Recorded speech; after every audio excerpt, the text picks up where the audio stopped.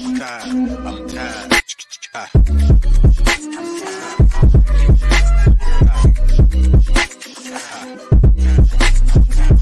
The Late Morning Program with Namras Podcast.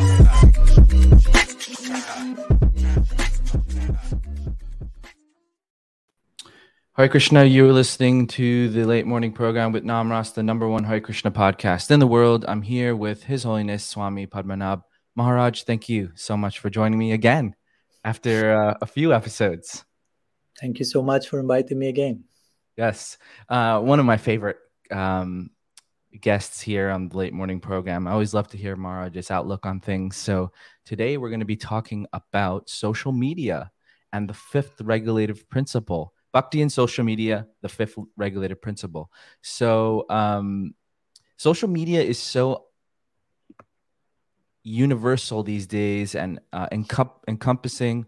And so I feel as devotees, we don't talk about it enough, about our interaction with social media, how devotees should use social media, if they should use it at all. I guess we can get into that conversation. Also, it feels kind of strange to do that because we're on social media right now, but Maharaj, maybe we can talk about that also. But let's start off there with the title, Maharaj. Why the fifth regulative principle? Well, somehow the topic came a few years ago. I was given a series on the Vaishnava etiquette. And at one point, the idea came, okay, we are speaking about how we as Vaishnavas should deal with so many things in our life, but we don't have a chapter on how to deal with social media as an aspect of our Vaishnava sadachar or behavior, how to relate with the digital age. This is not present in the Hari Bhakti Vilas or any of our shastras, although they give the gist of how to behave with everything. So my question came to mind, like how to deal with social media in the context of practicing bhakti. And of course, we need to update those type of consideration to our present time and start to think about that to a point that I think, yeah, this is kind of a fifth regulative principle. And I elaborated more that idea. I remember also I gave one lecture called 4Regs 2.0, updating our approach to the four regulative principle. I remember you were there and you were telling me, Maharaj, you should make a whole series of lectures about that. When I was speaking specifically about how to deal with social media. So today we are giving at least a sample of that.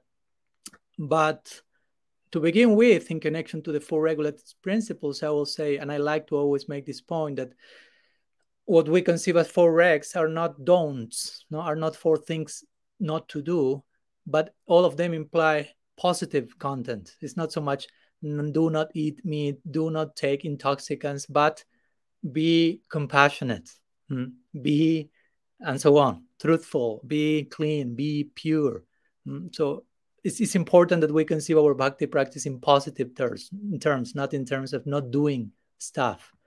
So the four regulative principles are not limited to not do those things, but to fully embrace the positive implication of those principles. So it's not only about not meat eating, but being compassionate. And that can begin by becoming vegetarian, but to become compassionate in every sense of the term, that requires much more. So it's important to have these things in our mind, not just think, okay, this is a magical formula, what I have to do, I'm perfect, correct, I'm doing the right thing, and that's all. I remember once, if I may, one devotee, disciple of Srila Bhakti Pramod Puri Maharaj, he was Western, and he somehow was engaged in some Vaishnava parad. And Srila Puri Maharaj heard about that and called him and told him, for a long time, you have been eating meat, and that was not good. But now you stopped doing that. So that's good. But now you started to eat meat of the Vaishnavas by offending them. So that's even worse than eating meat. Better you return eating meat, but stop offending the Vaishnavas. So I'm saying these things because sometimes we may think, I'm perfectly vegetarian, but I may be offending Vaishnavas, and maybe we don't think that that's a principle that is broken and so on. So my point with the four regs is, in one sense, it's not something that is only the thing that we think, but there are so many more implications about that. Like for example, in the 4x it's not including watching certain types of movies or news or hearing certain type of music, but we know that some of those things will be unfavorable for bhakti as well. Right. So all that considered, my point is, in relation to social media, I felt, oh, this is kind of a fifth regulative principle.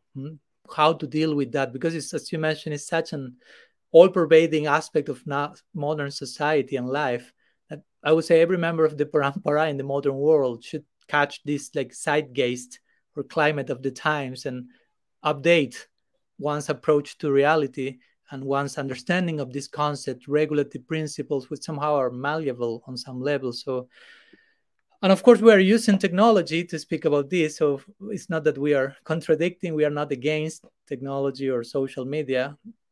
At least I'm not against. I hope you don't either, Namrasa. If not, you will incur in I a have a huge contradiction. I have a weird relationship with social media. I Yeah. know a bunch of other devotees that use social media who are also trying to be devotees like myself.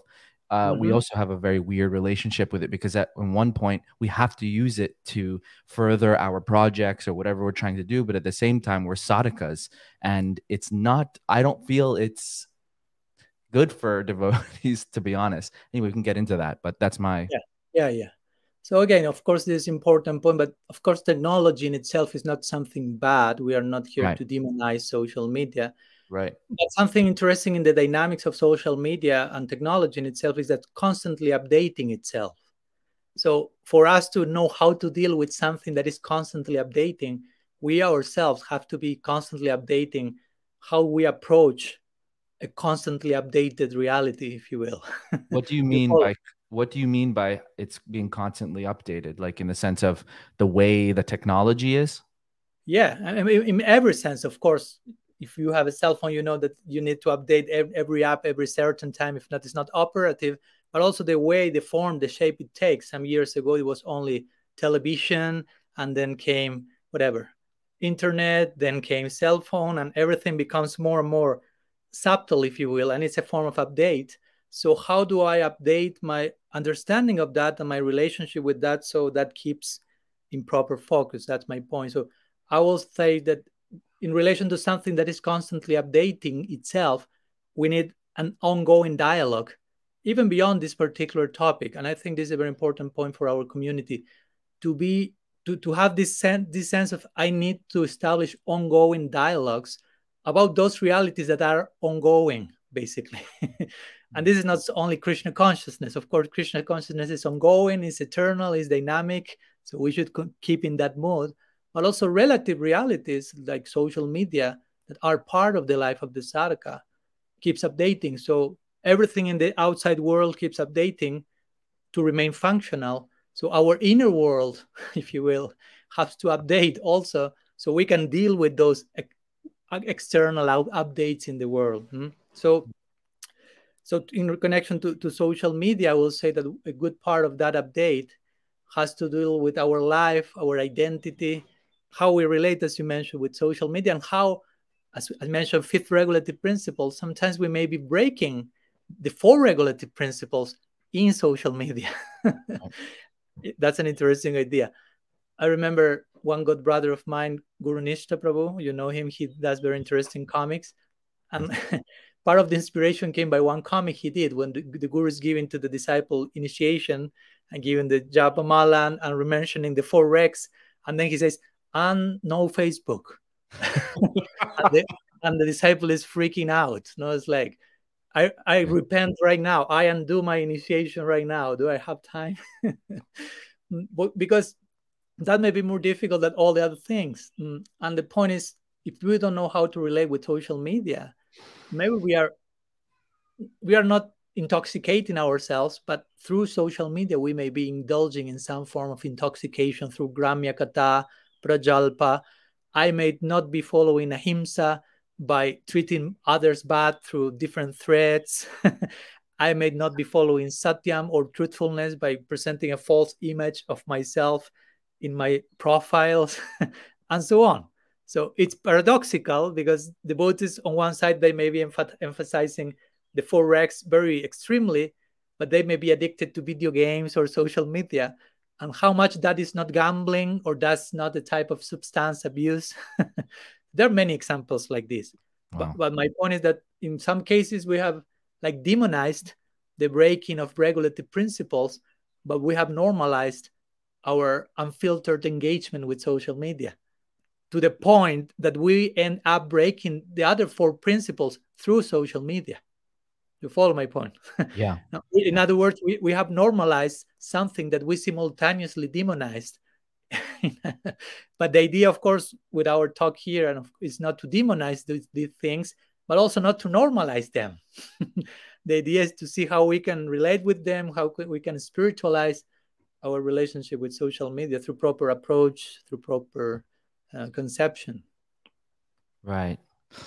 Wow, that last point you made is really eye-opening because Yeah. I mean, I got a message from a devotee, not even knowing that we were doing this podcast, and Jay Chaitanya Prabhu from LA, he messaged me, he said, "I want to talk to you about something," and I said, "Yeah, yeah," and he called me and he said, I was a brahmachari for many years and I wasn't on social media at all. Now I'm back on social media and I have to further my projects, and he's trying to do like hip hop and things like that, but and he just feels like it's breaking the regulative principles, exactly what you mentioned, Maharaj. The way it can be intoxicating, the way we may be presenting ourselves. And he was saying how another devotee told him that he was also brahmachari for many years. He came back on social media and he was seeing things that he didn't want to see on his feed, and he was just like so bewildered by it. And so it's something that devotees don't talk about. Exactly like you said, we really push the four regulated principles, but then when there's something that you might not see from the outside, okay, it's breaking it, but if you look at it from a different perspective, it is definitely breaking them, and putting your spiritual life really in a risky situation, I would say. Yeah, I'm breaking them in a tricky way because nobody knows that you are breaking them. It's something totally Yeah. secret, quote unquote, between your pocket and you, basically. It's, So it's you can start to enter into this hypocrisy and duplicity and engage in those things, and nobody knows, so no problem. so But is it making a necessary? scandal, yeah, yes, sir. But making a scandal if someone else breaks publicly the other four or something like this, no? Yes. So it's about aligning ourselves with having integrity in how we understand things. No? And this Right. is again go beyond social media. It has to do with, I don't know, the to say, I'll chant my 16 rounds. I said, great, but it's not about the number. It's not about counting, but chanting. At the end of your life, nobody will ask you how many rounds have you chanted, but which is the quality of your chanting. So my point is sometimes we get over attached to following the external formula, the number, 4x, 16 rounds. But we may be losing the inner spirit of that, of contradicting all those things in another way. So it's important that we don't enter into that dysfunctional mentality, basically. No? Gosh, I feel there's no hope for me when I hear this kind of. There's hope. There's hope. There's hope. So is it necessarily bad? Do we have to just unplug and give it up, or I feel like for myself, is it worth it? Is it worth to put out things on my content and things like, I mean, this podcast is nice because I can talk with spiritual people and things. That's nice, but as far as interacting, I have to interact with it. I have to post promotions. I have to post stories on Instagram and things to get people to see, okay, this person's coming on and things like that. So is it necessarily bad, and should we unplug from it? Of course, I don't like ever to think, as I told you before, in terms of black and white. I like Yes. gray. So How many shades was there, Maharaj? 250? 256 of it. Maybe Right. there's more now. We have to update our grays. But yeah, I wouldn't say yes. I wouldn't say no. I wouldn't say yes very easily or cheaply, and I wouldn't say no very easily nor cheaply. It's a very fine line, and it requires lots of introspection, as we will be speaking today. We will be speaking about Yukta Vairagya and how with our philosophy we can engage everything in Krishna's service, but also what it requires for we to be able to do that in an actual sense and not be engaged or used ourselves in the name of Krishna's service, which again is a very fine line. So I think if we can, if you want, we can share some ideas regarding the background or how social media is coming to us, no? Because that's important to bear in mind, the original intention behind this technology, so we are aware of how to approach it and relate to that and so on. Sure. So, and gradually, of course, we will try to evolve our proposal. But yeah, the general reply is you can continue with your podcast, Namrasa, for sure. But watch out, be careful. No, of course, it Yes. requires lots of introspection to balance the interaction with something so not too introspective as social media. Yeah. But So it you can create lots of introspection if properly used. That's the thing, no? right. So you've done some research on the history of it and the Yeah, background of it. yeah. I'll try. I'll be brief because to limit ourselves to speak about the background and history of technology and social media will require 108 episodes. But a very brief recap. Just we become aware of what we have in our pocket, if you will. What's the timeline behind that, if you will? Sure. It didn't just appear magically one day in my pocket. There is some background, some parampara behind, if you will. So, as you may know, social media is tightly connected with the notion of technology, and technology comes as a natural result of science, which nowadays in modern world, science is kind of the main authority about almost everything for most of the people. And science, of course, in our even Vedic tradition, there was science. There was theistic science. We have the theistic Sankhya, which was a descending process coming from revelation and ending in pratyaksha or in practical experience. But also we have the atheistic Sankhya, which begins from one sensory experience and ends in some conclusion, which is basically the scientific approach. And it is this later atheistic Sankhya which influenced, interestingly, the Greeks. And through the Greeks, they are the ones who basically established the foundation principles for modern science as it dominates the world today. And all this is what constitutes the backdrop, if you will, of our present day social media. So my point with this, a healthy warning, if you will, that behind social media is technology and all this background, which is non-theistic. No, it's not a divine devotional background with the intention of enlightening humanity, if you will. But the non-theistic purpose behind social media is there as a background. So although we can use social media in Krishna's service, and that's why we are here, that's our intention, it's always useful to be aware of the original intent of social media, the original background, how it came to us, because that will allow us to be more careful in how we deal with something which was originally conceived with a different purpose than the purpose we may have in mind as devotees. You follow my point? Because we may be too naive, if not, and we may get sidetracked on the way. So, and this background, this non-theistic background, is also tightly connected with classical physics, which interestingly see the world just as a closed system, like a machine, if you will, which works perfectly without the need of any external influence, and every action is predetermined. So basically, there's no any place for free will in that conception, in that philosophy of life. So that's the background. So do you hint where I'm trying to go? The background of all this is not giving any place for you as an individual, basically. So our present world of social media is mostly predominated by a mathematical language, which, as you may know, you know better than me, you work with computers, has so many this type of codes which tend to measure, to calculate, and ultimately to control algorithm. No? Algorithms, yeah. Algorithm. This is a very popular word nowadays, but we may lose sight of the implications of that. That has a lot to do with measuring, calculating, controlling. So, and we are being subject to that. So our individuality may get totally lost in the process. And going back to some history also, more on other modern history, an interesting example in this connection comes from the Industrial Revolution. And the person who created, basically, it's called Frederick Winslow Taylor.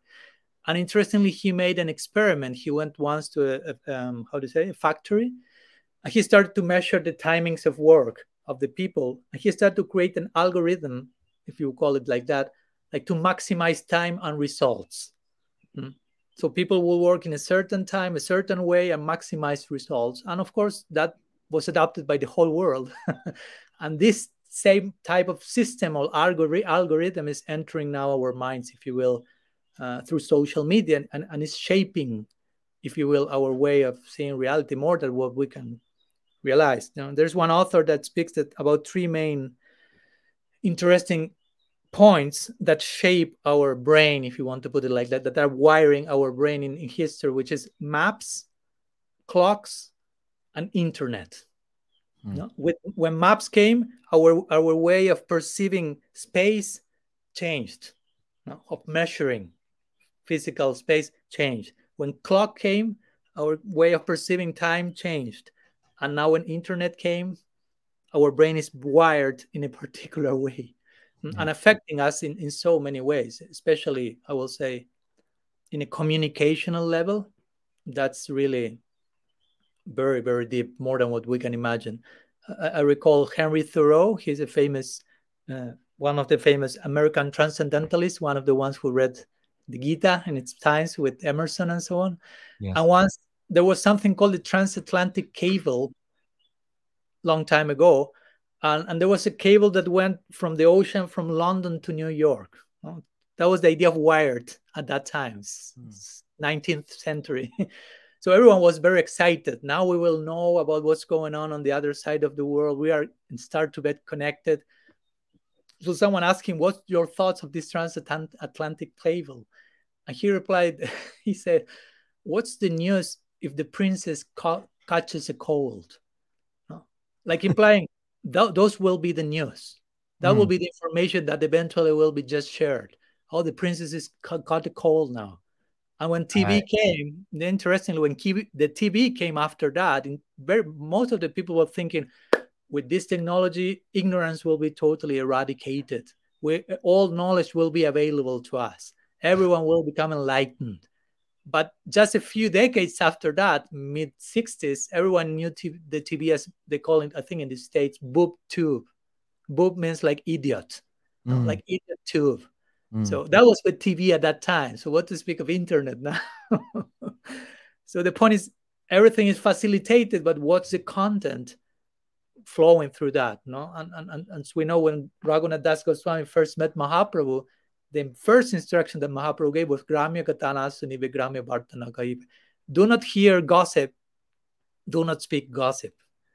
And that's basically what's going on in social media in general. At least what social media tries to promote mainly nowadays. Oh yeah.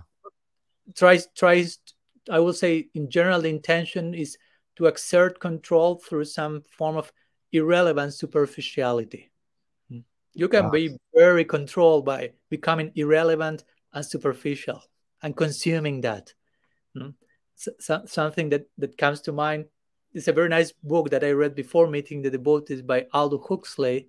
He was really into in Hinduism as well. So he wrote one book called Brave New World, which is kind of a futuristic book. This is scary, actually.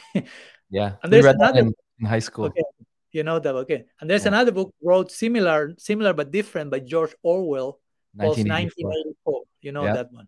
Yeah. So there's two are kind of prophetic books by their time, like showing what will be the future, and the two of them depict a not very nice future, but from different sides.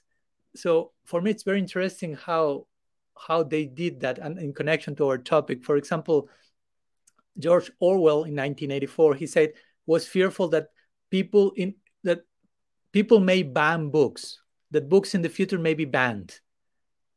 That was the fear of Orwell. Aldous Huxley was fearful that there was no reason to read a book, to ban a book, because nobody will be interested in reading one. That's even more apocalyptic. And in this same line, George Orwell feared that people will be deprived of information. Huxley will fear there will be so much information that we will be reduced to passivity, passive consumers without thinking. Orwell was fearing that the truth will be hidden from us. Aldous Huxley will be feared that the truth will be drowned in a sea of irrelevance. So like this direction, no, like or Orwell will say, people will be controlled by imposing pain on them. Aldo Huxley would say people will be controlled by imposing pleasure on them. Wow. So interesting, no? Orwell will, the fear of Orwell will be we will what we hate, we will end up ruining us. But Huxley say what we love will end up ruining us. I'm also about to love social media, and probably that's ruining us. I have a question about something you said. You said when you're speaking about the algorithm, you were saying how there's no individuality there. Why is that necessarily bad? I mean, my point with that, I don't know if I would clear enough, but my point was algorithms are this type of, had certain dynamics we tend to measure, which tend to control. And the more we are controlled, that's my point, the more we lose our own individuality, the more we lose our capacity to choose, the most there is no operative free will. And we are not aware of that. That's a weird thing, that we think I am choosing, I'm controlling what to look, what to buy, how to comb my hair. Well, actually, you are totally manipulated. So that's the point of no individuality. Right. So of course, needless to say, going to what I said before of Orwell and Huxley, I tend to agree with Aldous Huxley. Because there is a price in having everything very pleasurable and very easy. That's interesting nowadays. When something is free, there is this famous saying, maybe you know it. When something is free, you are not the user, you are the product. So when something is offered for free, there is actually a price to pay. You may not realize that, but you are being the product. You are not receiving the free product. If something is free, then you are the product. Yeah. So without noticing, we may start to becoming more and more mechanistical ourselves, more machine-like by so much merging some sayuja into into what technology is offering. Also, I remember this, how to say, this Stanley Kubrick movie in English, Space Odyssey or something. I don't know. Anyhow, there's another futuristic movie. Sorry, I'm not quoting so much of Shastra this time. A little bit of I'll go to that, no problem. But they depict in the future that people became so similar to machines that the most human character you can find was the ones that you found in the machines, actually. And the thing more machine-like were the humans. No? Like Guru likes to say, people is so much speaking about artificial intelligence now and robots replicating humans. But if you even get to that point, if we would like to think like that, at one point the robot will start to, the closer it gets to real humanity, then the robot will start to ask, does God exist or not? Or this type of existential question that only humans can make.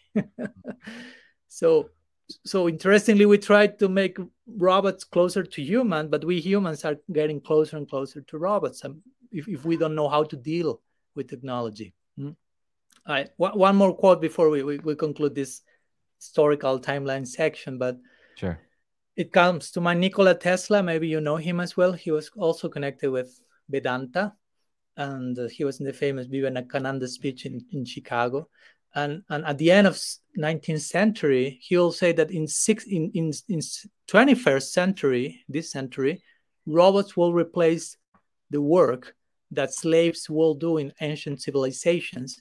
But he will say, ideally, this should allow more time and space for humanity to dedicate to higher goals in life. Wow. So robots should facilitate that. Of course, that was the vision of someone like Tesla, who was not only a scientist, but a mystic.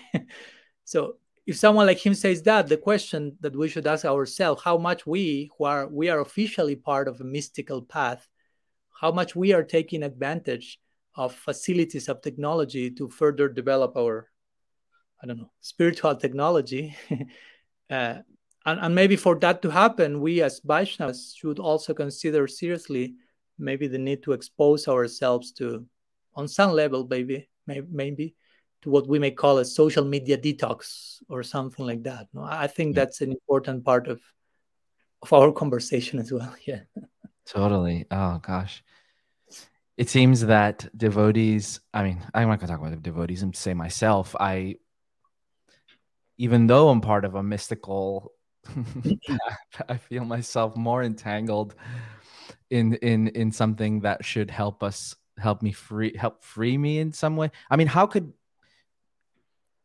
he was speaking about robots and kind of doing things. We don't necessarily have that yet exactly, but how would social media be relevant in that case? Because it's not doing things for us like practically. It's not like doing my laundry or changing my kid's diaper or something like that. It's Pay close attention, Namrasa. It's doing pretty much many things for you. Now, you have all these technologies that clean your house when you are not there, and you have right. these little dispositives that can do so many things, let you know bird things. You have this camera that you can watch what's going on in the house of your parents and things like Right. this.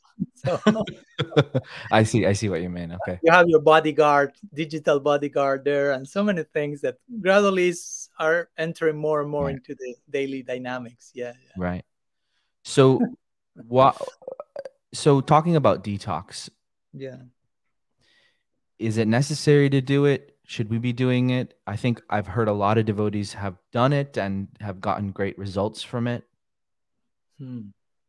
Why is it necessary to do that? Yeah. Okay. Of course, I'm speaking in general. Each case will be individual, and there will be a specific reply for every individual case. We are giving an overall notion here, but I would say yes, of course.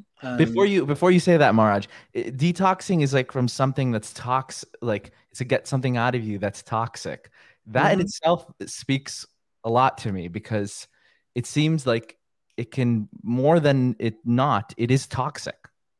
Well, we already spoke about you can indulge in intoxication with social media and break one of the regs through that. So, Right. Right. so probably we need to detox. It's not that it is toxic in itself, but how we are using that, maybe the toxicity may be there.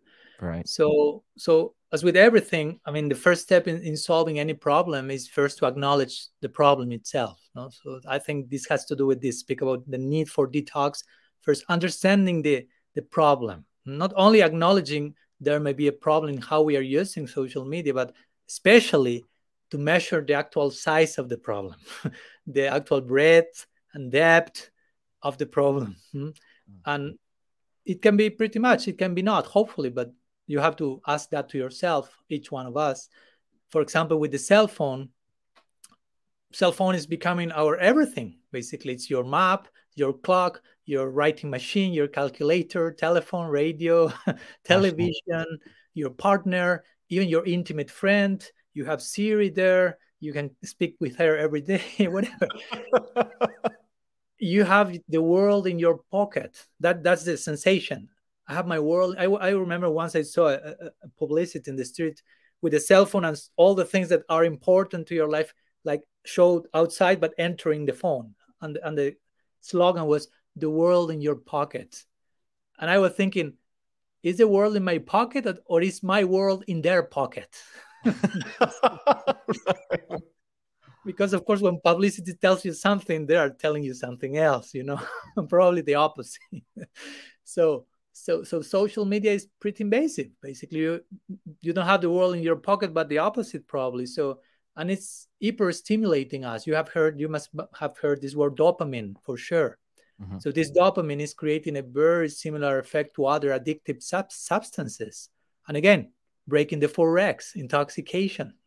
We say, do not take onion, that's rajasic, do not drink coffee, but you are having a daily overdose of dopamine with social media probably. and this dopamine, as you may know, produces this pleasure that is related with hope or possibility. Anticipation is creating this type of prospect that keeps you there, basically, to experience that thing that is about to come, but of course never comes. So you can not only become attracted to social media, or more than attracted, distracted, but even worse, you can become addicted, because a substance like dopamine basically creates addiction. And of course, we are not only addicted to that. I once heard Richard Rohr, a Franciscan monk, he once said, one of the things that all of us are addicted is to our way of thinking. And social media has a very subtle way of forming our way of thinking, of forming that software, if you will. So if we don't watch it, if we don't have clear introspection, if we are not compensating for it, if you will, with introspection for our engagement with social media, if the scale is not balanced, we probably will have a very strange consciousness. And we are seeing that in our present generations, that you don't need to wait for 300 years. We already seen people trying to find shelter and relief and solve deep existential human issues just by clicks and likes. Things that require complex thinking, deep engagement with reality, just pressing one button as soon as possible to solve that. And as you may imagine, this is very paradoxical, but many studies on this matter present this unique scenario that social media makes you feel connected, but lonely at the same time. Makes you feel happy, but sad at the same time. Like Huxley say, again, the things that you love will ruin you. And you can see the statistics. I mean, since the appearance of social media, especially in young people, the rates of teen depression, suicide, all these things have skyrocketed, basically. I think they did some kind of study about the school shootings in America and the people who were behind that. The kids had a lot of interaction on social media and were basically being bullied, or they were getting some weird ideas from that kind of interaction and not having an interaction with people like on real life as far as friends and family and things like that. Totally like that. So it totally alienates you from a natural way of communicating with reality, but creating this notion I'm hyper connected, I'm speaking with more people than ever, but actually there's not actual connection, and lots of anxiety disorders. And I saw the other day that even in 2015 teens were using like 9 hours per day of social media. Try to imagine that, and that was 7 years ago. I don't think it went down. Yeah. And the problem, as you know, in our philosophy, we are tatasta shakti. Tatasta means we are pretty influenced by the environment. We're flexible to adapt to any environment. So being tatasta, everything can be a blessing or everything can be a potential curse. And due to the plasticity of our brain, also the adaptation, the tatasta adaptation, also happens on a biological level. No? We are not only changing our minds to how social media affects us, but even our bodies. With a few generations, they say that we will have extra fingers for this movement and some extra bones here because of the asana that we generally do. We will witness a whole new species altogether, 8,400,001 or a little bit more. But even I would say that beyond the biological alterations, I think still we are waiting for experiments on a neurological and psychological level on long term that will give us a very clear image of how social media is affecting not so much our biology but our cognition. No, that's very delicate, because I don't know. I imagine you or me or any one of us when Facebook came originally, that I don't know 10 years ago, whatever. And you I will open my account so I can stay in touch with friends across the country. Yes. But the consequence of that is now as you mentioned, I'm unable to maintain an uninterrupted conversation with my friends sitting across the table. Unable, yeah. No, so now I have so many friends, but I cannot speak with any of them when I have them in front of my face. And someone may say, Maharaj, but we are talking to each other every day, more than ever. But the point is, as you mentioned, that's not real conversation. Now, whatever it is said that whatever is textual or non-interactive, which is basically all social media, email, text, instant messaging, doesn't count as conversation, technically speaking. That should be categorized as connection. Now, we are connected, but connection is not an alternative to conversation. Face-to-face conversation, that's as sometimes we could say, is the most human thing we can do and the most humanizing thing to do, to speak with other person, look that person in their eyes and have a conversation, being fully present to one another, being willing to listen, learning to listen, developing capacity for empathy. That's what we will experience, the joy of, oh, I'm being heard, I'm being understood. And in those moments, our brains are forced to work much more. It's more challenging. Our brains have to process larger amounts of information like bodily language, facial expression, the tone of the voice. No, none of those things happen in social media generally. or Therefore, even a filter. I will say things to a devotee that I would not say to that person to their face. oh yeah, I know that one a lot. You know, I've done it. I think everyone's done it. But the way devotees interact with each other online on some of these Facebook threads, I'm thinking like, oh my God, would you say that if that person was right in front of you?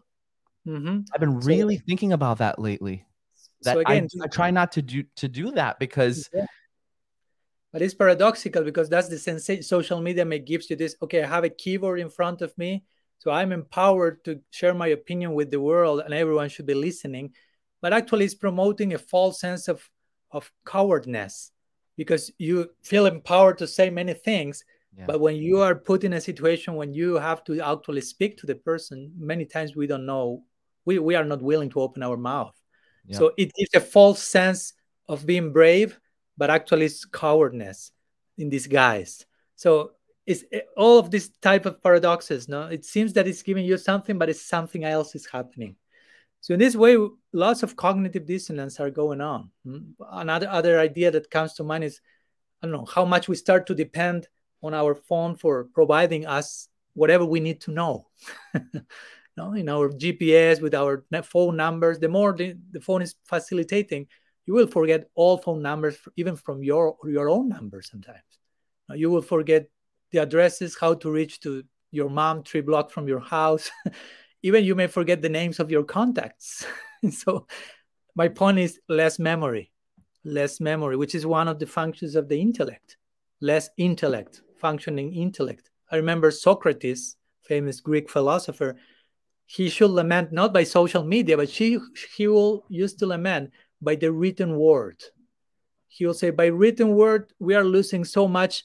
No more shrutidar, as they will say in the Vedas. No more capacity to hear and learn and memorize, because now it's put in written word.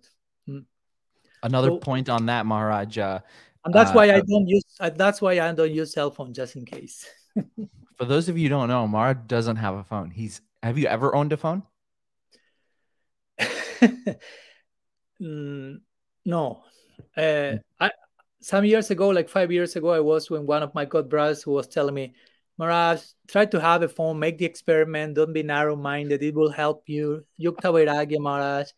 And he was saying that in front of my Guru Maharaj. And like, Guru Maharaj, what do you think? Should Maharaj have a phone or not? And my Guru Maharaj was like, okay, well, you can try, he told me. So I said, okay, I will try. I'll open myself. I don't want to be fanatical. And this devotee who was promoting that, he told me in a few days I will receive a new phone, so I'll give you mine. I say, okay. And after a few days, that phone that he was going to receive never came. So he had to stick with his own old phone. So I didn't have any phone. So I felt, okay. I opened myself to that, but it didn't happen. And last year when I was in Vrindavan, I was hearing one Harikatha from some sadhus in Bengali. And I do not speak Bengali as to follow the whole lecture. So the only option was to hear someone translating the lecture. But they were using this system that you need to have this phone that have radio on it. And you can hear the translation. So at that moment, I bought my first phone, which was this, I mean, like $5 phone from the 80s or something. That would have all this like little thing with some buttons, and just use it for the radio for a few weeks, and then I left that in Vrindavan. I'm not carrying even with me. So technically speaking, I had my phone, but in one sense, in how one is accustomed to use a phone, no, I never had a phone, basically. I'd like to talk a lot about that later, but I want to make a point regarding the point you were making previously. I was writing a card I think I was writing it to Tulsi for her birthday or something, and I was like writing, and I was like, why is this so difficult to write? And I had realized that I hadn't written anything in I don't know how long, like actually a long letter. Like it took me so long to do it, and it was so difficult. And I was like, I'm losing my ability to write, because how do I write nowadays like this on the phone? And that was so scary. That's just to echo your point there about, okay, we're not using our memories anymore. I used to, when I was a kid, I remember all my friends' phone numbers. To this day, I can tell you their phone numbers. But now their cell phone numbers and all these different other friends that I have, nope, I don't remember any of that. So not even you mentioned writing, but also reading, for example. No, we Right. are not losing our capacity to read a book, like maybe most of us did in the past, that we could sit for hours with a book, and we are losing this capacity of deep reading. Now, deep reading is non-different from deep thinking in one sense. So losing the capacity for delving deep into something for a long time, it's taking depth in our own thinking. So we are sacrificing our depth, we are sacrificing our attention, and we are becoming, how to say, incapable of remaining too much time with ourselves without doing something. This is our modern hyper-connected existence. It's a life that a moment can feel strangely flat if it exists solely in itself. If I'm just not doing anything, I have to take my phone quickly. I'm not Yes. able to be with myself. There's one famous quote from Blaise Pascal. He said, all of humanity's problems, it's a very nice one, all of humanity's problems stem from man's inability to sit quietly in a room alone. That's the source of all Wow. problem. When you lose the capacity of being with yourself alone without taking the phone, that's the source of all problems. That's complicated. Generally, we take shelter in these quick, predictable answers provided by social media. But this is the exact antithesis of contemplation, introspection, and we need contemplation and introspection to compensate for the distraction of social media. That's part of the answer. I mean, social media, like it or not, is distracting you even on a level that you are not aware. So how to compensate that? Try to have moments in your day for deep contemplation, introspection, because if not, you are not compensating one thing and the other. Yeah. Because as we mentioned before, social media is not originally designed to sharpen your attention. It's basically designed as the perfection of distraction, we could say. Not as a tool to facilitate samadhi, introspection, depth. On the contrary, it's just like, how to say, like pointing to your greatest vulnerabilities and taking advantage from that. For example, I don't know. Let's go to some symbology and how that plays out in our subconscious. If you have Instagram, and many people click the heart icon under your latest Instagram post, even subconsciously it will feel to you, oh, the tribe is showing its approval.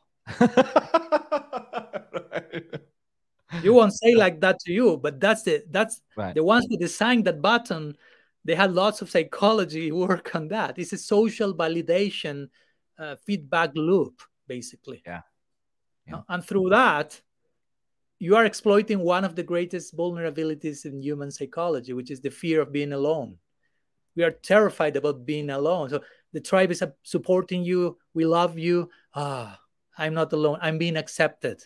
So you can imagine, on default sense of friendship, you have 5,000 friends. Today, Facebook told me you are reaching the limit of friendship, 5,000 friends. And I was thinking, I may not know half of them. I may have never met them personally, but this creates this false sense of friendship. I may have 5,000 contacts, but they use the word friends. But for me to have a friend, I need to know the person. You cannot have friendship with someone you don't know. You have to share things together. There has to be conversation, as we spoke before, not mere connection. You follow? So, and you cannot have time to do that with 5,000 people in your lifetime, because a friendship takes time. Krishna can do that in his lila. He has more than 5,000 friends and he properly reciprocates with all of them. But we cannot imitate Krishna. So anyhow, that's basically, I would say, the problem, as I see, at least part of the problem. And that's why I think we need to detox. Sorry for the extension of this, but I think it's needed No, totally. to Did grasp you the want dimension of did it. you want to talk about our detox? You can speak about that. Yeah. So Maharaj had this idea that a few months before we did this podcast, because I wanted to do this podcast and for a long time. And so Maharaj said, why don't me and you will do a detox from social media on Sundays. So for the past, I don't know how Like many 2 months. weeks, 2 months. Yeah. Every Yeah. Sunday, I've been detoxing from social media. I didn't use it except for today. And I I'm think breaking, last week I might have done it also because, I'm breaking my vow today, speaking with you. wow, it was eye opening how much I rely on it in the sense of I had to remind myself not it's like a reflex. That's a natural reflex to go for the phone and to like do so I actually I didn't use my phone. I was like I can't just use this and be like, oh, I want to use a calculator or something. It's not gonna that doesn't work for me. I was just like, I'm gonna turn it off. And so many realizations came, some really kind of surprising ones, but also really positive ones in the sense of I felt more clear-minded on when I wasn't like when I knew in my mind, okay, I'm not going to use that today. It was very clear, and it also I was able to spend time with my family in a more present way, uh, because I wasn't like playing with my kid and then like looking what had pinged on my phone or and it was I felt like I should do this more often. I think devotees as a group, we should do it more often. Maybe we can just make it an ISKCON GBC resolution or something. If anyone's listening from the GBC, I know they're there. Let's make a GBC resolution that on I don't know Sundays we don't use our phones. I think as a community we can benefit from doing that. Like okay, on Well, Sunday I won't like, argue with other devotees on Sunday you Facebook. have Sunday feast. So for really have a feast, you can not depend on that day, something like that. Yes. What was your realization, Marge? I know you're like already not so much on social media. You have someone who runs your Instagram, Yeah, and I try, yeah, not to use it too much. And when I enter, it's just really trying to go for with some purpose in mind, just to reply whatever correspondence in there, to post yeah, something, or to yeah, stream the lectures I'm giving, and that's all. And of course, the very fact that of not having a phone is because if I have a phone, I know I will have something in my pocket buzzing constantly that may create constant interruption. yeah. So when I want to do something, I will open my computer and do that and close my computer. That takes more So good. work than taking something from my pocket every second. So my experience was also very nice. It's not the first time I'm doing this. I've done that in the past, and that's why I thought let's try it because that's important. And it's only one day a week. It's not too much. I mean, I appreciate what we did and your experience, of course. But my point is, what if one at one point may try 1 week in a row, 1 month? We will speak a little bit maybe later about some practical advice how to implement this. Mhm. But yeah, it's always revealing, as you mentioned. It's always like an epiphany in the sense that it helps you to. It's a test. You put yourself to test. Let's see where I am actually standing, because it's easy to offer lip service to this while doing those things. But if you take a distance, you can really see where do you stand internally. And as you mentioned, because I think you mentioned me the other day to me that you at one point, even without realizing, you took your phone and Tulsi told you, but now it's not your day of fasting today. And you Yes, were not aware that actually you were breaking the fast. it was a So you were reflex. Facebook. I just clicked on it and I was like scrolling it, and she's like, "Aren't you fasting?" I was like, "Oh my goodness!" Totally like unknowingly, I just picked up my phone and started doing. That's why it became like I have to turn it off. But then when I turned it off, I was like, hey, why is my phone off? And then I realized again, oh my gosh, I'm detoxing from it. That's how much it's gotten in my mind that it's like unknowingly being like infiltrating my mind. Yeah, so I think one of the main things with this practice is to bring all those things that are in the unknowing platform, in the subconscious, to bring them more to the conscious side. So we become more aware of things that are already there, but we are not seeing them actually. Yeah. Mhm. So, and For those devotees listening, we're going to be taking questions after our discussion points. I know this is like there's about 70 devotees watching. If you have any discussion points, if you agree, disagree, please put it in the comments and we'll address it and we'll talk about it. Maharaj, maybe we can go on to like devotees' interaction with it. If we say we have to, detox, if we say we should kind of make a healthy relationship with it. So what is our devotee kind of interaction with it then? Yeah, of course, as we mentioned already, first we try to understand the problem on some level. And once you understand the degree of the problem, you can think about, okay, considering the breadth and depth of that, what to do as a solution. And I will say to begin with that as devotees, we should, again, try to leave this black and white notion of what's favorable and unfavorable. Anukulyasya sankalpa pratikulyasya. Sometimes I think this is bad for bhakti, this is good. But sometimes favorable things can become unfavorable if we don't relate with them properly. And potential unfavorable things can become favorable if we relate with that properly. It's all depending how we relate with everything. It's not the thing in itself. I don't know. I feel like it's just all unfavorable. Social media. I just feel it's completely unfavorable. Just because when you look at risk and reward ratio, the ratio of reward to risk is much higher, especially in the context of devotees. Okay, I agree. I mean, I'm not in disagreement with that. I'm just saying, but that doesn't mean that if you pay proper attention, if you try to recalibrate your approach to that, you try to establish some discipline in how you relate to that, you cannot use it. I'm saying you can. There is some favorable possibility, but as I will mention, social media is a Shakti of Bhagavan. Everything that exists is a Shakti of Bhagavan. His Shaktiman, the energetic source, everything is his Shakti. So all the Shaktis exist for some reason in connection to their source, and they can be used in his service. Again, easier said than done. But in theory, we know that's a fact.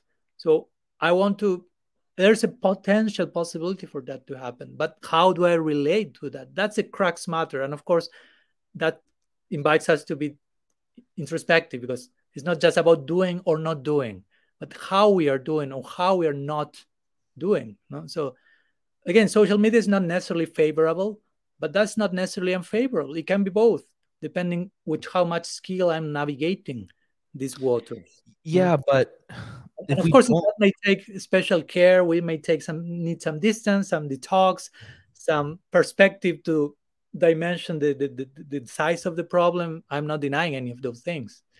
Okay, but you're saying don't cancel your podcast, Narasa. No, I'm not going to. But I think of it like, okay, you're saying we have to, it's not necessary. It's not inherently or necessarily bad, but it's the way we interact with it. We have to understand how. But if the way we interact with it, the way it was designed, the way it will always lean, they will mostly always lean towards the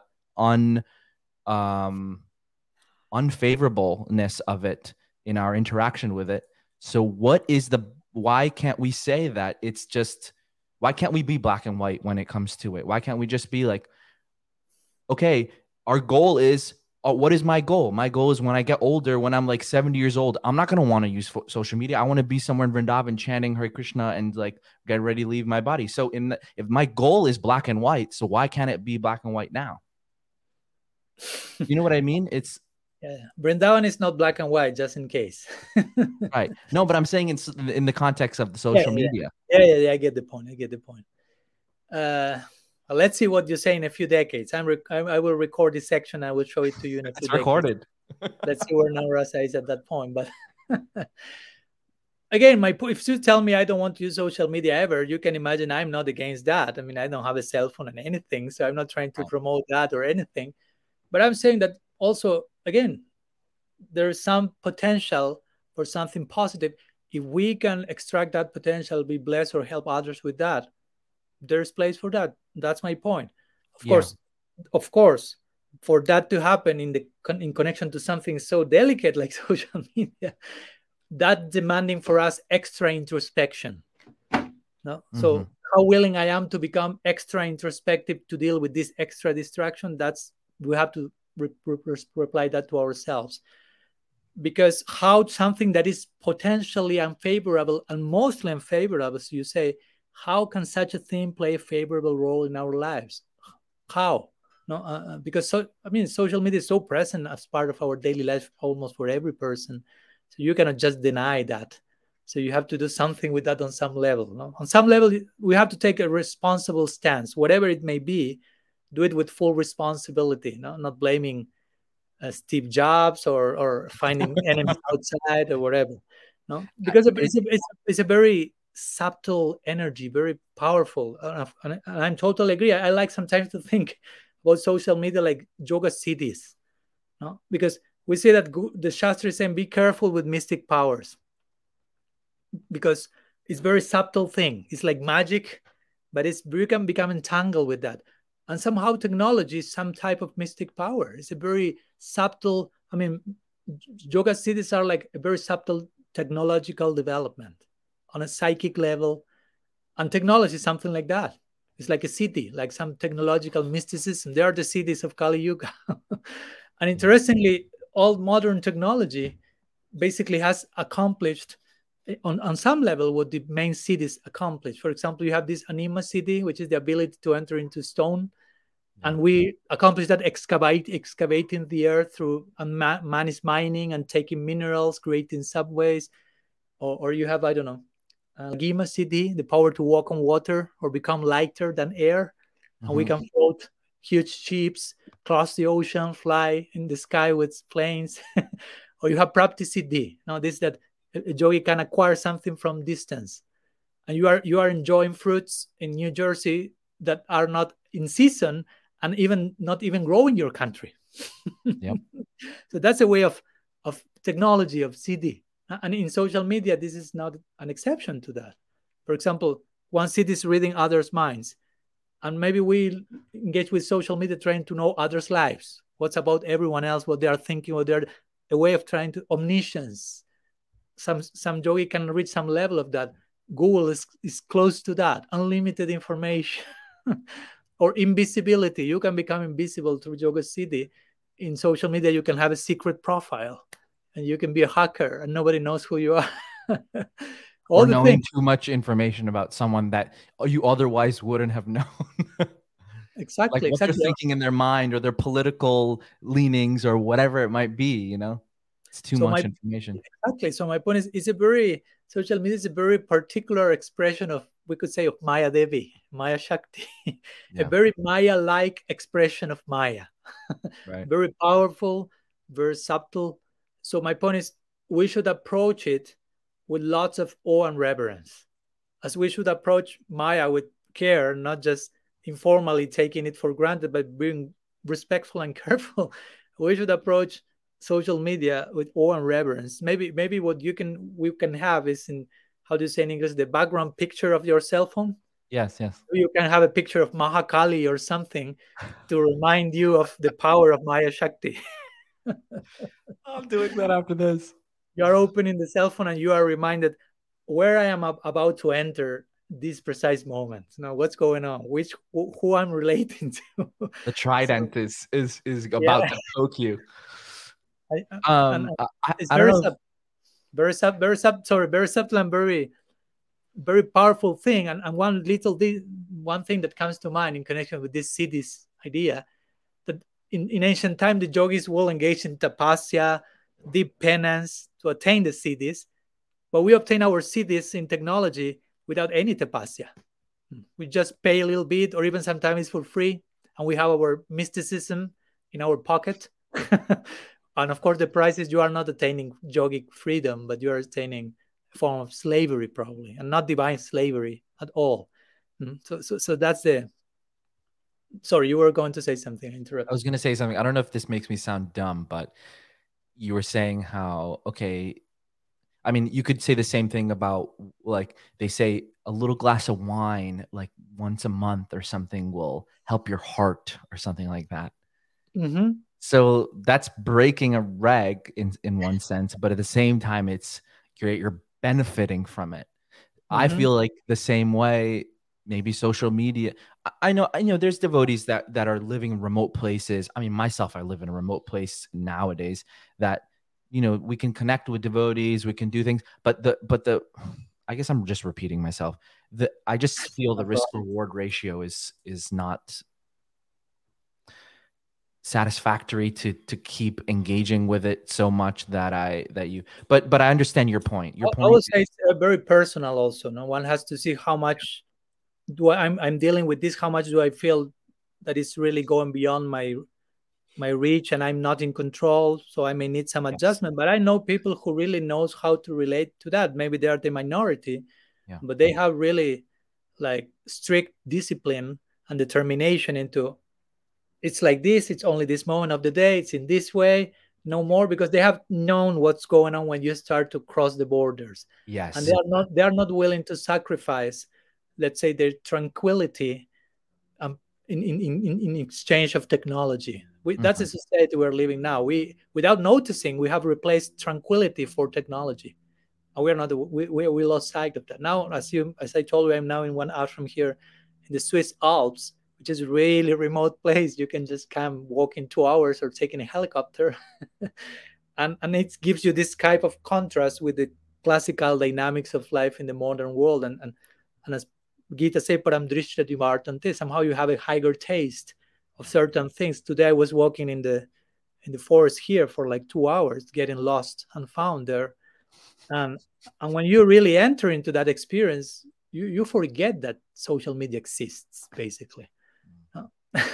So there's a way of also trying to put everything in its proper place. I'm not saying it's easy. I will never use the word easy in the whole podcast, but it's not impossible either. But yeah, it's pretty tricky, again, especially because it gives you the sense that you are in control. That's one of the main tricks there. That you think I'm in control, but actually you are in the less in control situation you may conceive, probably. Now you will think technology is serving me so loyally, I am its master, but actually the exact opposite is happening. So again, when I've said before, the social media have been designed with certain intention, I'm not condemning them in total, but I'm just mentioning that we as bhaktas, especially this is for Gaudias prominently this episode, we have to be especially focused how we try to engage this Shakti in seva, in bhakti.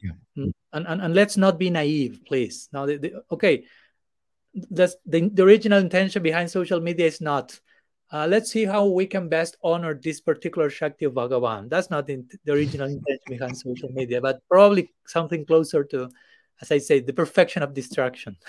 But our intention as bhaktas, our goal is exactly the opposite to the perfection of distraction. Is focus, samadhi, absorption, manmana, bhavavat bhakta, Krishna. Give me your mind to me, give me your attention.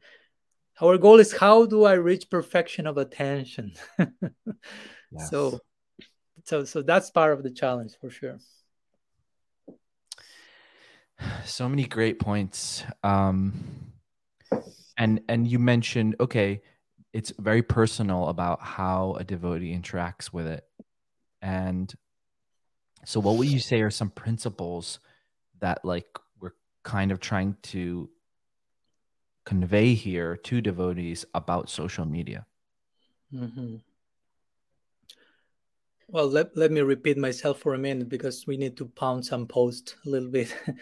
Sure. Social media is one Shakti of Bhagavan. To stream through the lens of our Siddhanta, our knowledge, this is not only social media. This is one energy of God. Everything is an energy of God. Everything is a Shakti of Shaktiman, praise, money, technology.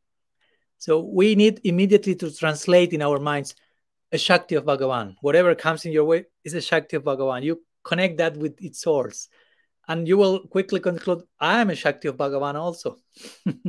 So I am to engage myself in his service, but to engage everything else. I'm not Shaktiman. I'm not the source of all energies. That's when you start to try to put everything in your service. So technology always exists in the service of its own source, not in our service. So if something is a Shakti of Bhagavan, it cannot be intrinsically bad. It has potential, like every Shakti has potential.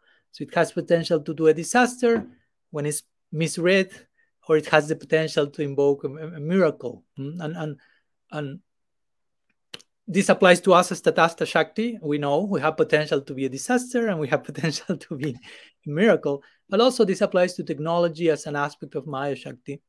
So today, of course, in this podcast, we are trying to engage with social media in a responsible way. How we can honor the Shakti of Bhagavan, but also how can we honor our attention? How can we render respect to our own attention? I always remember this moment that someone, Srila Prabhupada Bhaktisiddhanta, was using a car. You know the story maybe, which was a parallel to social media at that time or something. Right. And he was criticized a lot. Like, why you Vaishnavas are you using a car? And he replied in a very interesting way. He said, only Vaishnavas should be allowed to use cars. He switched the whole answer in the other direction. No? Like, why you are using that? He said, only us should be using us. Because only a Vaishnava is someone who knows how to connect everything with its own real source. So the same principle applies with technology. Only us Vaishnavas should be using technology. Of course, who is a Vaishnava? Exactly. I'm not Bhaktisiddhanta. I'm not Bhaktisiddhanta Saraswati Thakur. So I should be using it. I should be using a car. I should be using social media. Case closed.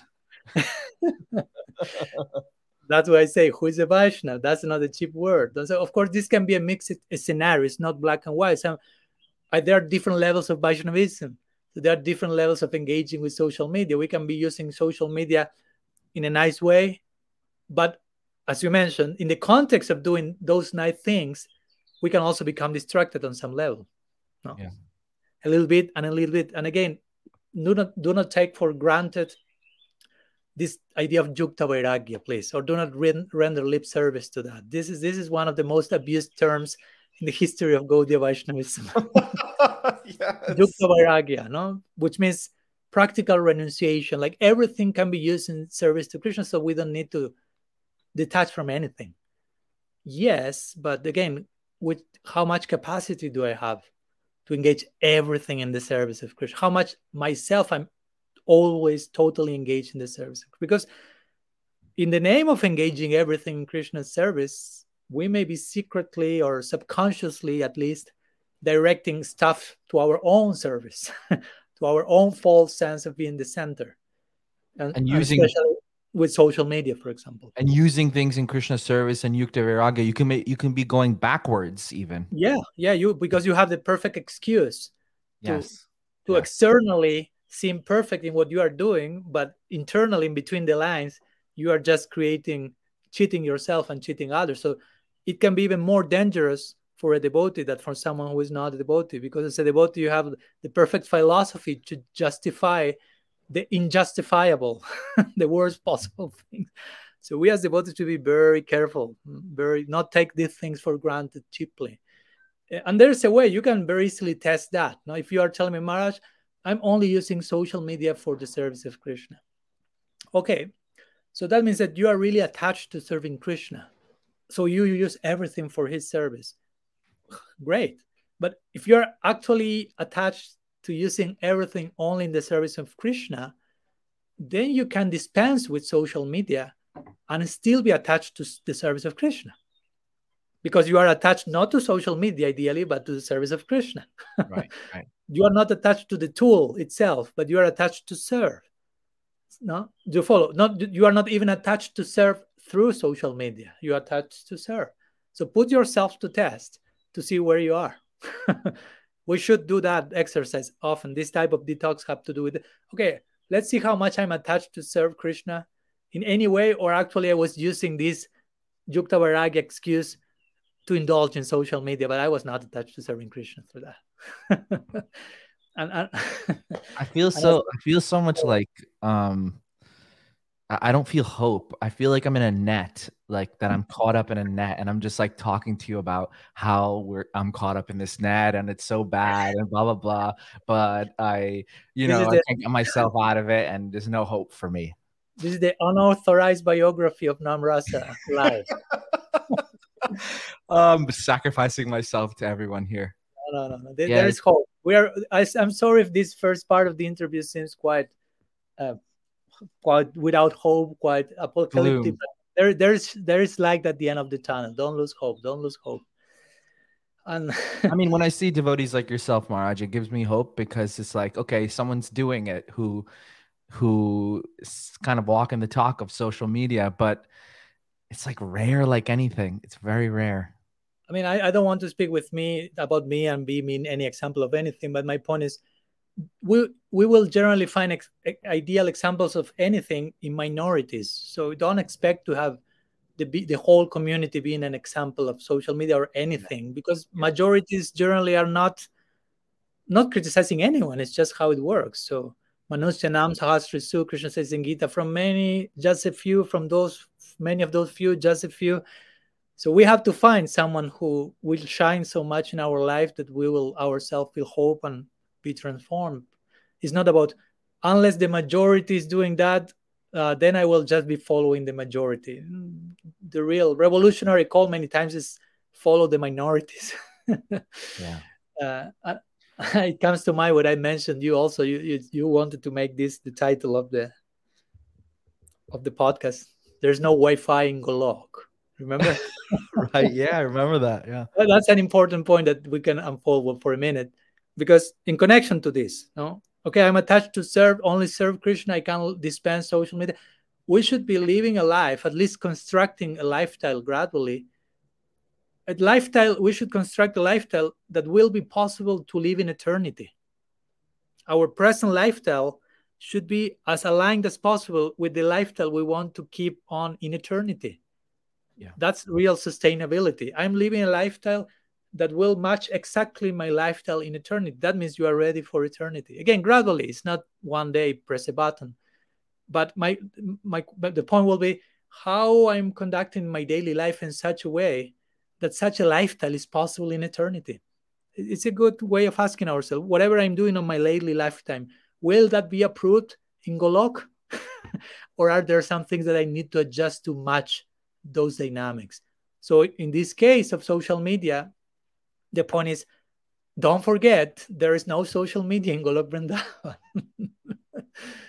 And you want to enter Golok Vrindavan for eternity, supposedly, at least officially, we say that as Gaudias. Officially, yeah. I want to go there for eternity.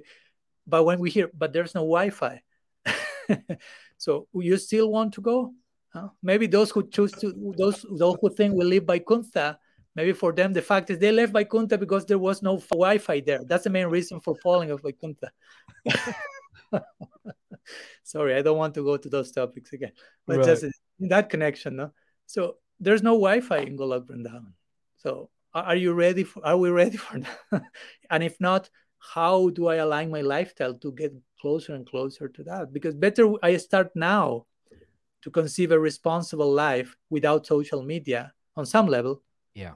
That taken by surprise, if you will. Or I'm be thrown to Golok. There's no social media. Of course, it doesn't work like that, but if you will. So, or even here, you don't have even to speak about Golok Vrindavan. Maybe, I mean, I don't want to sound like conspiracy theories or anything, but there's possibility that our civilization may collapse in a few years or decades, and probably there's no more social media here. So are we ready to deal with that without committing suicide and going fanatic? And so my point is, our eternal prospect is without social media, but our eternal prospect is with full responsibility. So we have to deal with social media now in such a way that, how to say, whenever I need to be responsible, without social media, I can be responsible. I don't need social media to be responsible. I don't need social media to be happy. I don't need social media to be anything. I'm using that as a tool that is here today, but gone tomorrow. But I shouldn't feel I need that to survive. I need that for something substantial. So I would say in that connection, since I mentioned responsibility, how to say, it's healthy to be reminded. We have other responsibilities in life outside of social media. If you don't get this idea clear, and it may not be clear, if you don't have very clear, I have a good amount of responsibilities outside of social media. If this line is blurry, social media will swallow all your sense of responsibility. Not only that, may swallow other things as well, especially for us as as devotees. As devotees, I noticed this pattern gradually and inadvertently. Technology may start to replace everything that God sometime represented for most of us. God represented, again, omniscience. Now you have Google. Omnipresence, God. Now you have everything in your pocket. And it's all pervading social media, more and more part of your life. Omnipotence, God. Social media is becoming omnipotent in relation to us. So it can replace God for us in practice. We have to be careful. I remember Srila Prabhupada once, when he will speak about Guru Parampara, he will define Guru Parampara as spiritual technology. So that's how to deal with the material technology. You have spiritual technology. You have Parampara, the sadhus guiding you in your life.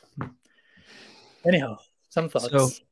So Maharaj, to help me with my depression at the moment and my hopelessness, what are some practical considerations we can help the devotee community with as far as detoxing or helping with this weapons of mass distraction, so to say?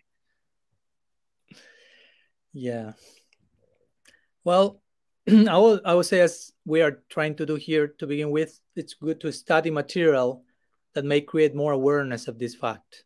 Right. There's lots of that. It's not that there's no books, not material available. There's lots of things, and I don't know too much of that, but I've seen some things. So that's a good beginning, I will say, to become aware of the situation. Because if you are not aware, you can do nothing because you don't recognize the problem. So be aware that you're actually a user of this. And what are users? Users, that term is being used for people who are usually like drugs or intoxication or something. And they are capitalizing on your attention, and they're making so much millions and billions of dollars based upon that. I mean, there's a documentary. I don't know if I've sent it to you, Maharaj, if you've ever seen it. I think it's called Social Dilemma or something like that. You would really like it. I'll send it to you. But it describes that whole thing, algorithms, and the way social media has been used to gain our attention, and is basically, we're like becoming the users of it, and yeah. There's another one that now that you mentioned called digital surveillance or something. That's a documentary or something interesting. And there are books, of course, written about that. So you can make a search. You can use social media for that, of course, and you can find material that will create awareness of the fact. Once you are aware, you start to be informed.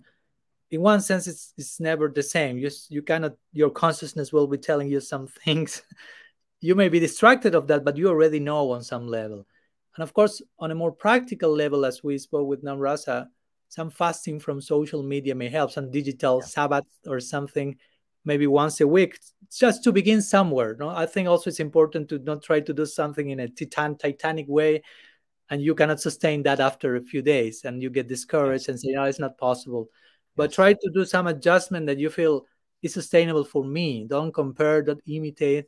So something once a week, for example, what we did, I think it's relatively sustainable, and you can organize your day with other activities, and and gives a lot of, as you mentioned, in 2 months, 8 days, if you will, of doing that, lots of epiphanies come. So that's really practical. It's not only theory. It's not only hearing me speaking about that, hearing us, but you are walking the talk.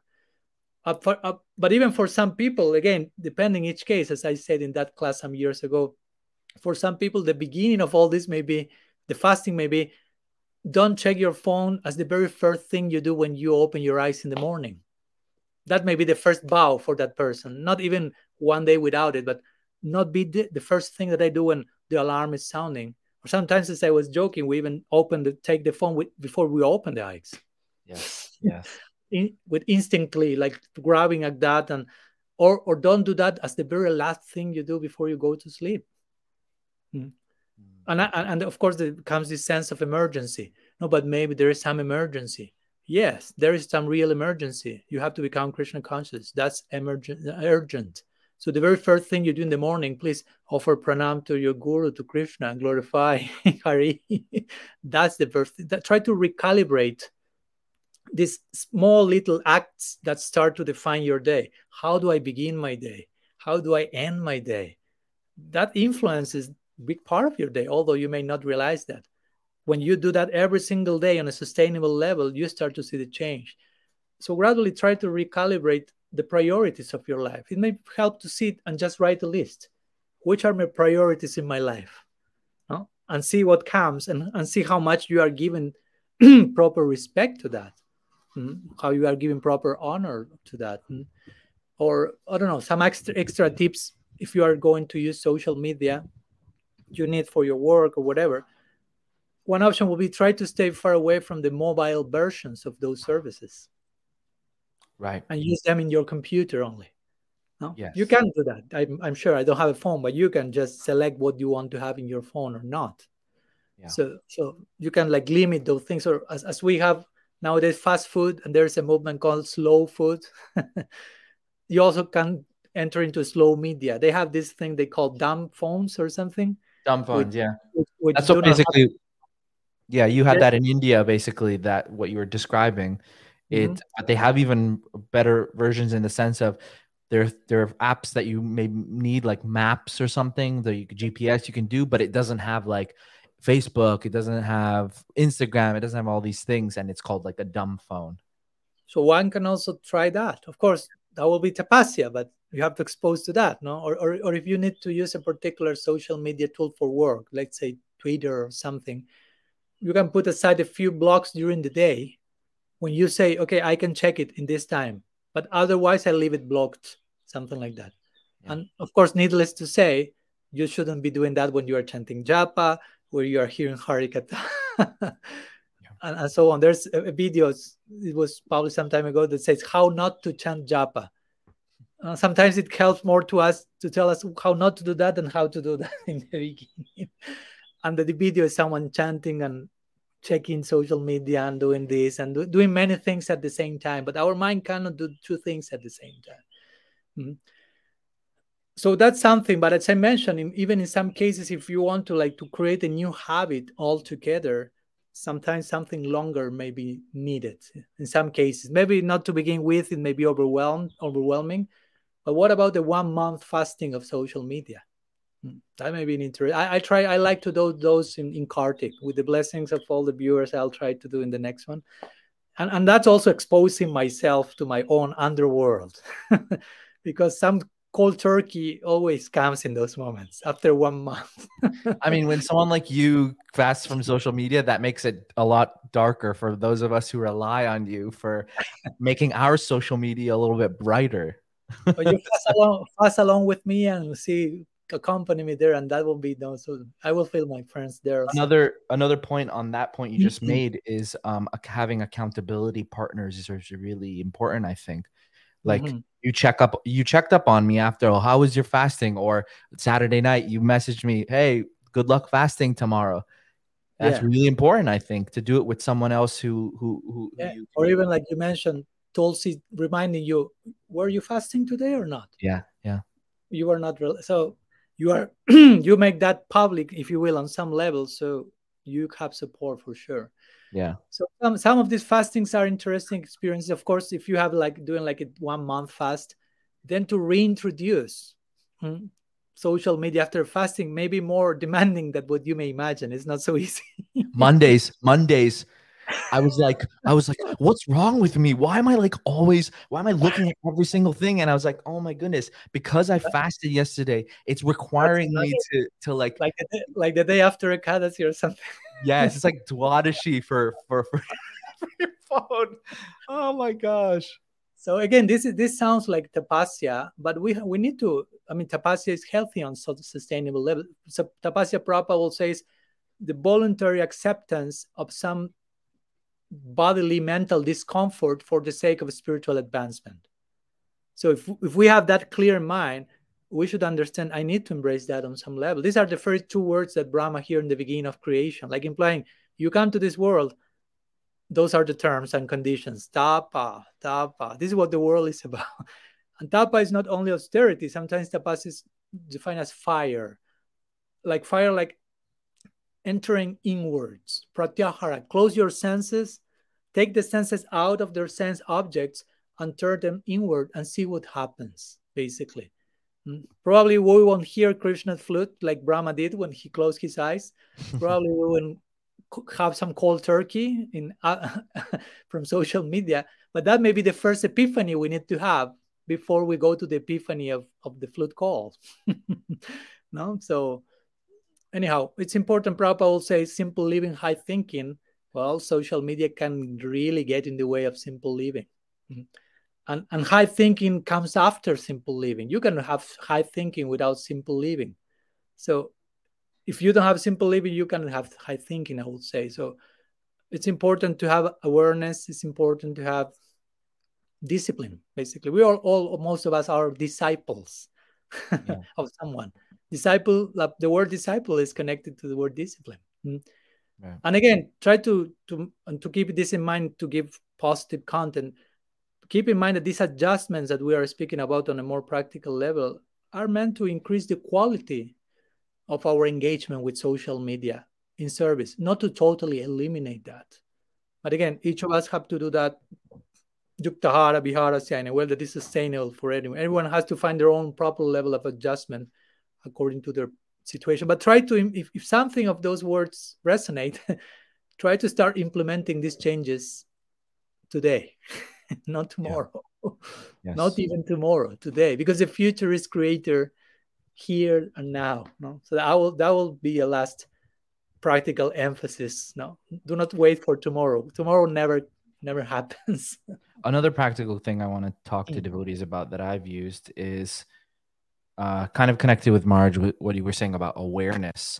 So for those of you who have iPhones, there's something called screen time, so you can see how long you used the phone today. And if you're like watching, like it'll count everything that you do. So if you're listening to a lecture or something, it'll still count it. Or you're, reading something. But it's really interesting and eye-opening to see how much daily consumption or even weekly consumption, it'll give you averages. Like it'll tell you on a Sunday night or on a Monday morning, last week you used the phone an average of 4 hours or 5 hours. That is insane. As devotees, like all the things I could have done, that I didn't do, that I could have done with all my, with all this time that I use on my phone. I kind of get into this thing, like I'm too busy. I have kids. I have a full-time job. I do the podcast. I do this. I don't have time for this, reading, chanting, all things. But it's actually like a it's like a self-inflicted thing to do this and make this kind of claim that I don't have enough time. We all have enough time for the things that we want to do or things that we should do. So we have to kind of recalibrate that thinking that, okay, what's really important in our life? And Marge really, really expressed it very beautifully. And I still am trying to recalibrate myself as far as my involvement, in the sense of I have this podcast that's helping devotees. At the same time, it's when you kind of like put yourself in social media to do certain things, you can get so distracted so easily. So it's something that requires deep introspection, deep awareness in the way we're using it. And another point about sustainability, like I see so many devotees, like friends, myself even, okay, Kartik, no social media, but then after you get off of it, you get right back on it and you're just like right where you started, or right where you ended rather. And it's slow little steps of doing it. I think this weekly fast is very beneficial for me personally. I think it's very helpful. And I think there's always a sense of like, okay, I'm in contact with so many friends on social media, but then if I don't use it for a long time, I just like maybe feel lonely. I mean, I can answer that myself. Maybe you have to change your life situation, or maybe you have to get more real friends in real life to do that. But what would you say to that? A devotee who lives in a remote place and they will lose contact. They will lose contact with a lot of people that they are in contact with right now. And that's why I never say you have to cancel that altogether. It's totally wrong. And I say it also, I'm just giving a general outlook to the whole thing. Every particular case is very unique and specific, and you should have the proper introspection and intelligence and sincerity to know how all this applies to your situation and make the necessary adjustments. But yeah, everything can be happening. You may be properly justified to remain with social media and be in touch with people because, I mean, we need to be in touch with people. But again, the point is, what does it mean to be in touch with people? And what does it mean to have friends and to be in sadhu sangha? Sometimes we may water down some of these ideas and try to end up justifying some of those things. And again, it can happen. It may not be the case. And regarding feeling lonely, I mean, it can happen, but many times we also need to become strong enough to be able to be with ourselves, as I mentioned before. As I say to Jagannath, we made a podcast some months ago, and I say to him, one of the cure for loneliness is solitude. They're two different words. They're not synonymous. Solitude and loneliness. Solitude means be with yourself for some time and learn to be with yourself, by yourself, and see what comes. No? And that will cure probably loneliness, because it's not about just having constantly people around you and things happening. That all may be just a distraction I'm creating as to not to deal with whatever is going on actually inside of me. So we as practitioners, as Vaishnavas, we want to to have inner transformation, to do inner work, to work on ourselves. So sometimes we need focus and attention for that to happen. If there is a constant bombarding of stimulus, it may not be possible. Although we feel something is happening, I'm not alone, everyone loves me, 5,000 friends. But life is not about 5,000 friends. To have one real friend, only one in your lifetime, that may be more than enough. That's not easy to get. It requires time, investing your life, relationships, exchange. So as you mentioned, Namrasa, no? I mean, Abhyartha Kalatwam, no? It is said in Rupa Goswami says, an advanced devotee, of course, he's defining a Baba Bhakta there, but we get at least appreciate the ideal. Is someone who feels I cannot lose any single millisecond of time. I have to use everything for Krishna's service. So rather we should try to appreciate this. Krishna is time personified. I mean, Krishna says in the Gita, Kalolakshmi, I'm time. So how I am treating time, how I am dealing with time. And as you mentioned, we may be using many hours per day in social media. Some of them we may need, some of them we don't need.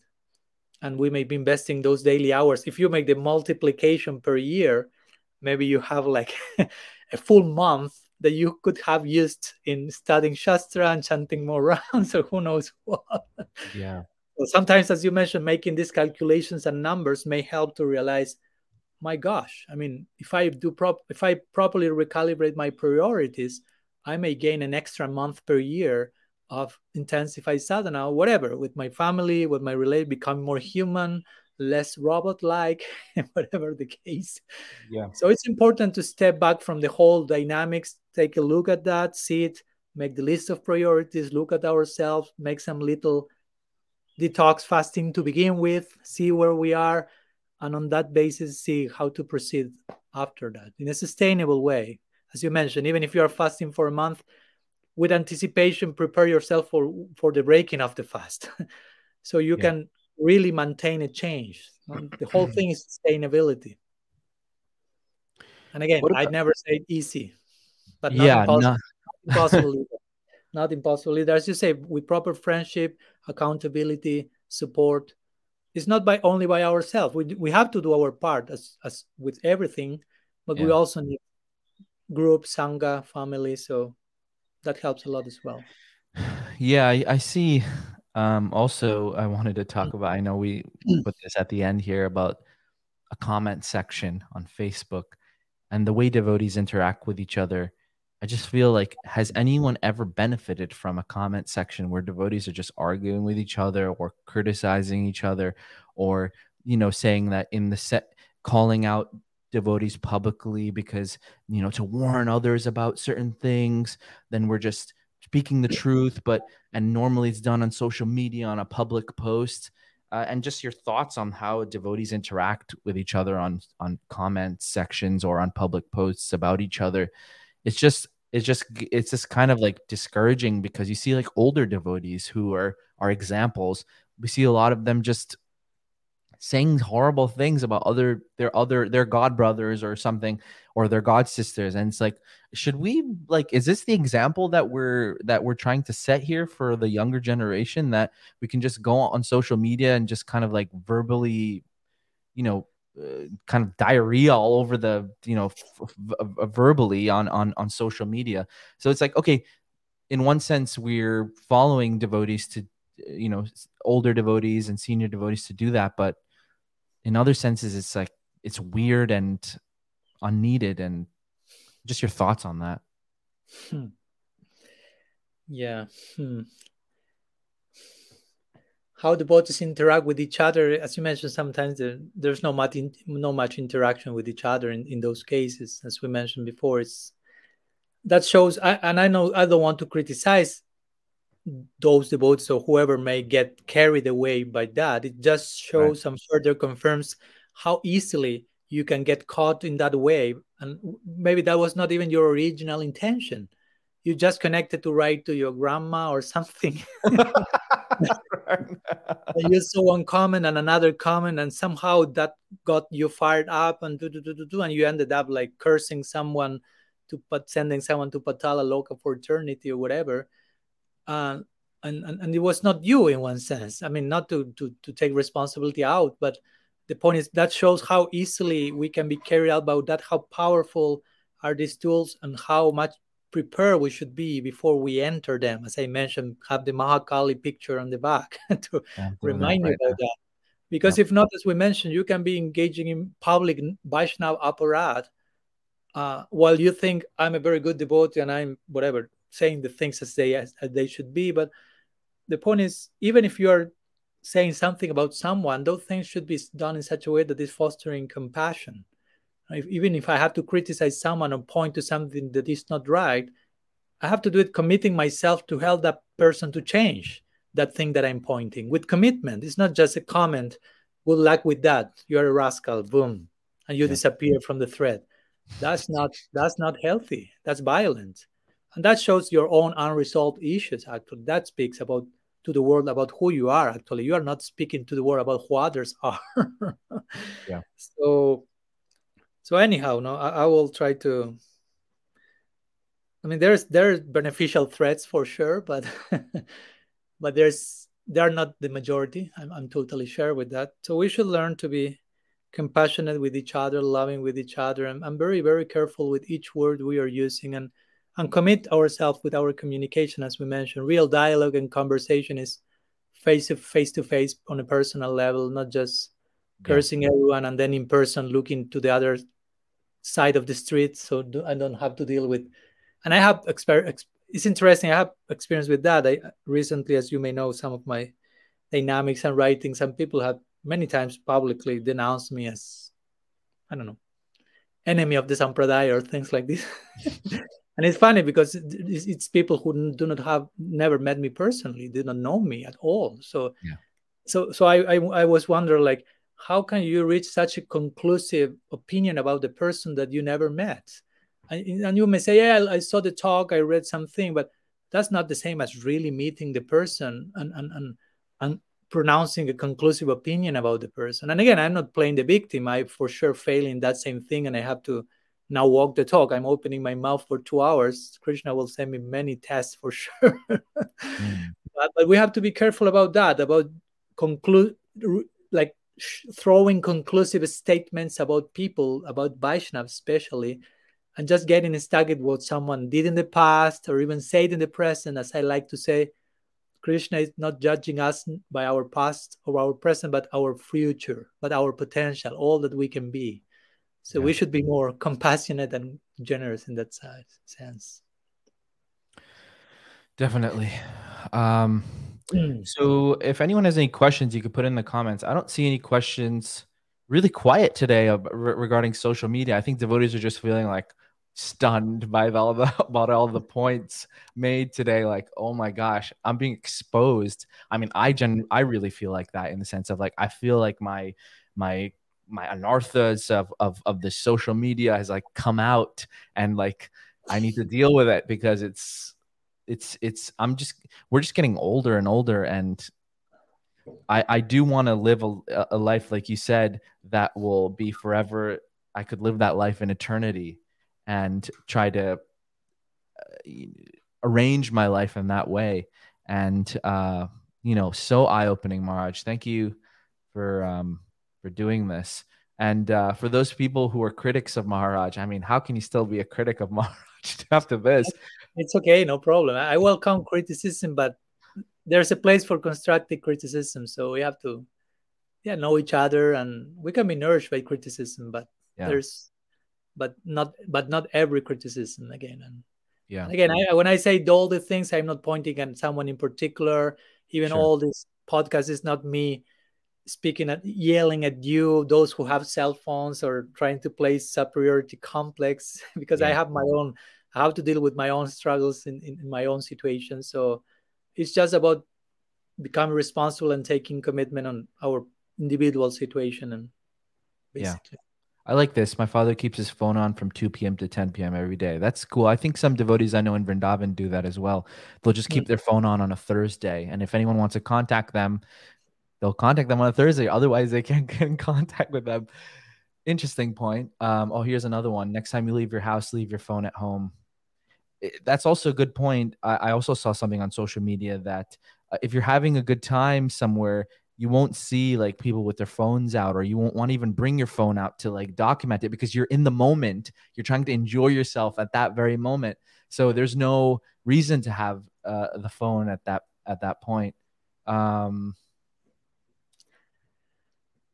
that's the idea. How we can live such a deep, rich life that we forget that we have phones, that we forget the need of that, because it's so charming what we are going through, what we are experiencing, that we forgot that exists at all, even. Yeah. Yeah. So it's possible. Question: when to comment? So when do we comment? I guess that's a good question. When to comment Meaning, in like, if you're any given situation. like, is it worth it to maybe engage in a comment section on Facebook? Yeah, that's tricky because, of course, to begin with, you don't have a clue who is on the other side, no, who is receiving the comment, how they are receiving, how much the comment is being understood. Because again, there's no facial language, tone, voice.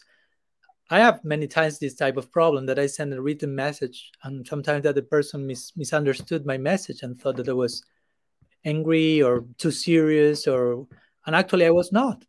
But the words seem to be like that. So Yeah. so it's not an easy question to answer. No, of course, when to comment, at least what we can do is, since we cannot scan who is on the other side, to scan myself. No, why do I want to comment? What's the intention behind my comments? What do I expect to contribute with my comment? How much I'm walking the talk of my comments? All this type of thing that I have to be strict with myself. And if I pass all this type of of tests, okay, then I may put some comment, and have to be open that someone may misunderstand my comment, and be open to clarify and not criticize just because they misunderstood me or something. So I think that's important. Yeah. But again, there's no magical formula that will guarantee that every comment will be perfectly appreciated. And so Yeah. it's not designed for that to happen, at least in this open conversation with people that we don't know who is on the other side again. Right. Here's a question. We touched on this a lot, actually, of how we're using it. So Arjuna, if you watch the whole thing, you'll be able to get the answer there. What if you're preaching on Facebook? Yeah, you can use it for preaching, of course. There's lots of ways to use it, but he's putting preaching between quotation marks, so I don't know what's the intent of the maybe question. that's it. Oh, I didn't catch that. Is there any background between the preaching? No, maybe we are speaking again to this idea of, no, I'm preaching, so you can just justify the whole thing. I see. So again, that requires lots of self-examination, to be honest. No, and you need a distance from, in this case, Facebook, to see how much I'm actually preaching, or how much I'm just preaching 5% and 95% something else, or 20%, 8, which are the percentages there. No? Because again, we don't want to use preaching, Krishna consciousness, Yukta Vairagya as excuses to cover something else. No? So I will say that's the main thing. We want to have as much as integrity as we can, basically. No? Sure. Okay, I think we'll end there, Maharaj. It's almost been almost 2 hours now. Can I share one quote that came to my mind now from your Guru Please. Maharaj? Yes, please. Because I think it's quite related to, just to conclude, basically. Yeah. That came to my mind, this idea that the real question there will be how I'm honoring and respecting my own mind and attention, because your Guru Maharaj once said, that's the only thing you will be able to offer to Krishna in the moment of your death. No, your attention. Now, there's this verse in the Bhagavatam which says, people in this world have so many things to speak about and to hear about, not only one thing, but many things. But your Guru Maharaj said once, Krishna is giving us like 70, 80 years, at least in general, of life. So we can decide about that only thing that we should be thinking when we leave this body. Wow. So we have 70, 80 years to decide about that only one thing. So how do I concentrate and honor my mind and attention in that only thing? So when I have to continue my journey, I'm doing properly. Jam jamba pishmarambaram and so on. So that's the kind of a reflection that came in connection to our, to end on the positive note and try to focus in that direction. Yes, the positive. We have the opportunity. That's the way I'm looking at it in reflecting on something positive here. We have the opportunity, we have that free will to be able to give our attention in a certain way. And we should take advantage of all the tools that we're given in our spiritual lives, whether it be our spouses or sadhus or whoever it is, to help us, bring us, uplift us, to do the right thing and to have that discipline and have that mindset. So Maharaj, thank you for your constant guidance on this whole thing and beyond. It's been really wonderful. And I hope many other devotees can help each other and learn something from this podcast. I think it was really wonderful. And we can do further ones. I think will be really interesting if you come across anything else in your travels and your research, etc. But thank you everyone for joining. Maharaj, thank you. Please stay on the line. We'll end there. Hare Krishna, everyone. Hare Krishna, Hare Krishna,